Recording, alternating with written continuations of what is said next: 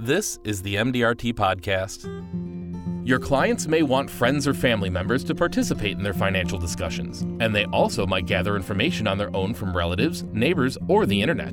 During a conversation at MDRT headquarters, Travis Manning from Caledonia, Ontario, Canada. Angie Shea from Richmond, Virginia. Discussed how to manage client relationships, whether they want to hear from everyone else or only you. There's always a brother-in-law or a father-in-law or a sister's cousin's uncle's best friend who knows everything on the planet. The guy might be a plumber for a living, but somehow he's an expert advisor and knows how everything works and says, oh, you have to have this, and you shouldn't have annuities, or you shouldn't have this type of product, you shouldn't have that, where they might have just had really bad advice at one time, but now they seem to be an expert and people somewhat listen to them.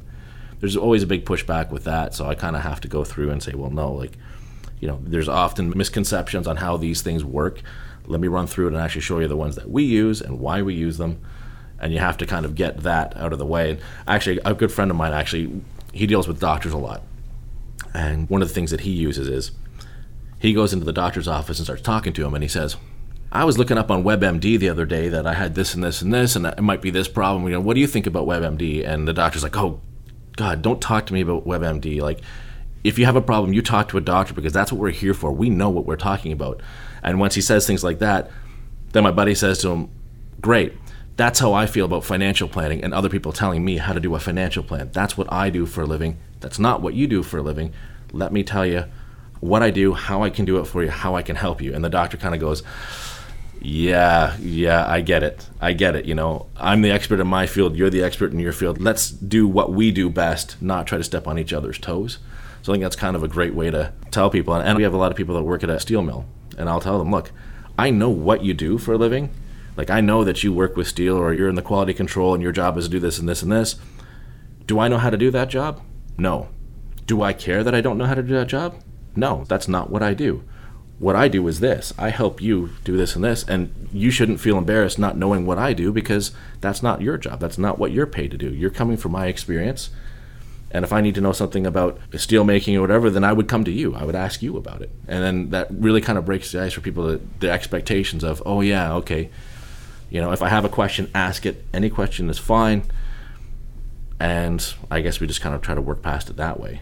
But that's some of the big objections that I find, is someone else always seems to know something that they want to share with everybody else, and you got to get past it. So I would have to say that I echo a lot of what Travis said. It seems like in the information age, there's so much generalized information available, the Susie Ormans, the Dave Ramseys. I tend to spend a lot of time explaining to clients there's a difference between academic knowledge and practical knowledge.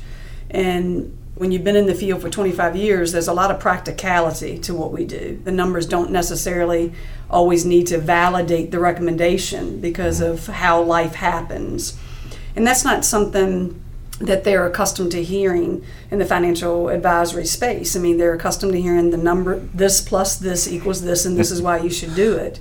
But the reality of actually financial advising people is that life happens, and there are certain things that we must put in place because there's no such thing as a perfect plan. So to Travis's point, a lot of the time we're spending is to dispel the myths, if you will, that one thing is better than the other. It's not an either or, it's typically an and finding the right amounts of the ands in the person's portfolio makes the most significant difference. The other completely opposite aspect of that is that older generation client that comes in, and they've been referred to you with a great deal of confidence from who referred them. And so they sit in your office and they really don't want to learn anything. They just want you to tell them what to do. And that tends to keep me up at night. It keeps me up at night because I want the client to understand why we did what we did and to actually own it, so that there's a great dialogue as they grow older and forget some of the conversations that we had and forget some of the whys of what we did. So at times that perplexes me, and this sounds really crazy the way I'm going to say it, but how much they just trust you. And then I think about their vulnerabilities.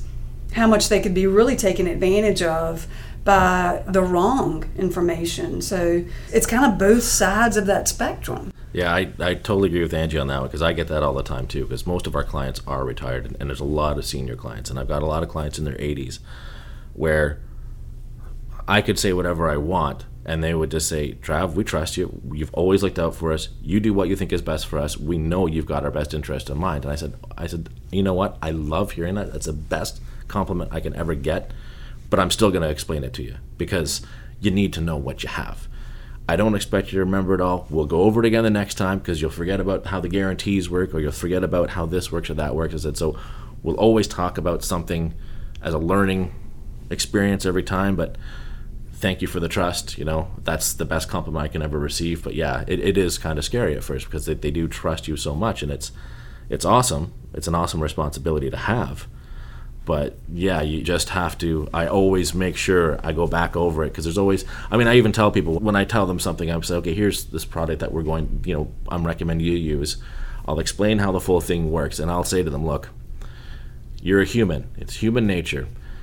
This isn't what you do for a living. As soon as you walk out that door, 40% of it is gone. So by the time you get home, 60% of it's gone. I said, if you remember 10% of it, you're doing better than most people.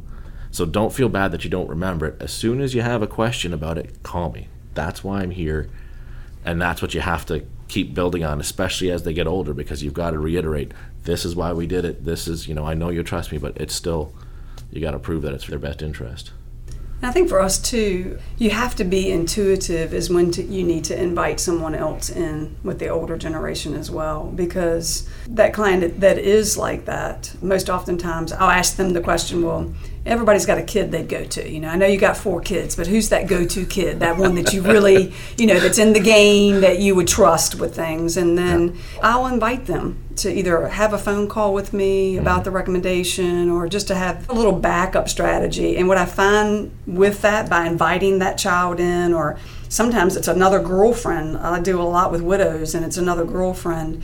It makes me feel like that I have done the best I can possibly do to make sure that it wasn't just me, narrowly focused, but that I was confident enough in the recommendation to share it with somebody on the outside looking in. And that helps with the sleeping at night sometimes in those situations. Yeah, I totally agree with you on that. I'll say to clients all the time, look, I know you talk to your daughter Sally, you go through everything. So show it to her. Let her see everything about it. Explain how you think it works, and then get her to call me.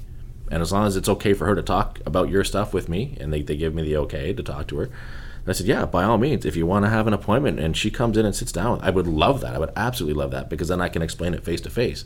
And people, they think it's fantastic. And just like you said, you've done the best job you could, because you're trying to explain, I really believe in what we're doing is the best thing for you.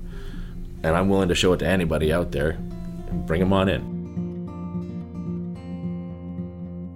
That's the end of this month's episode. If you'd like to subscribe, you can find us on SoundCloud and Spotify at MDRT Podcast. Thanks for listening, and see you next time.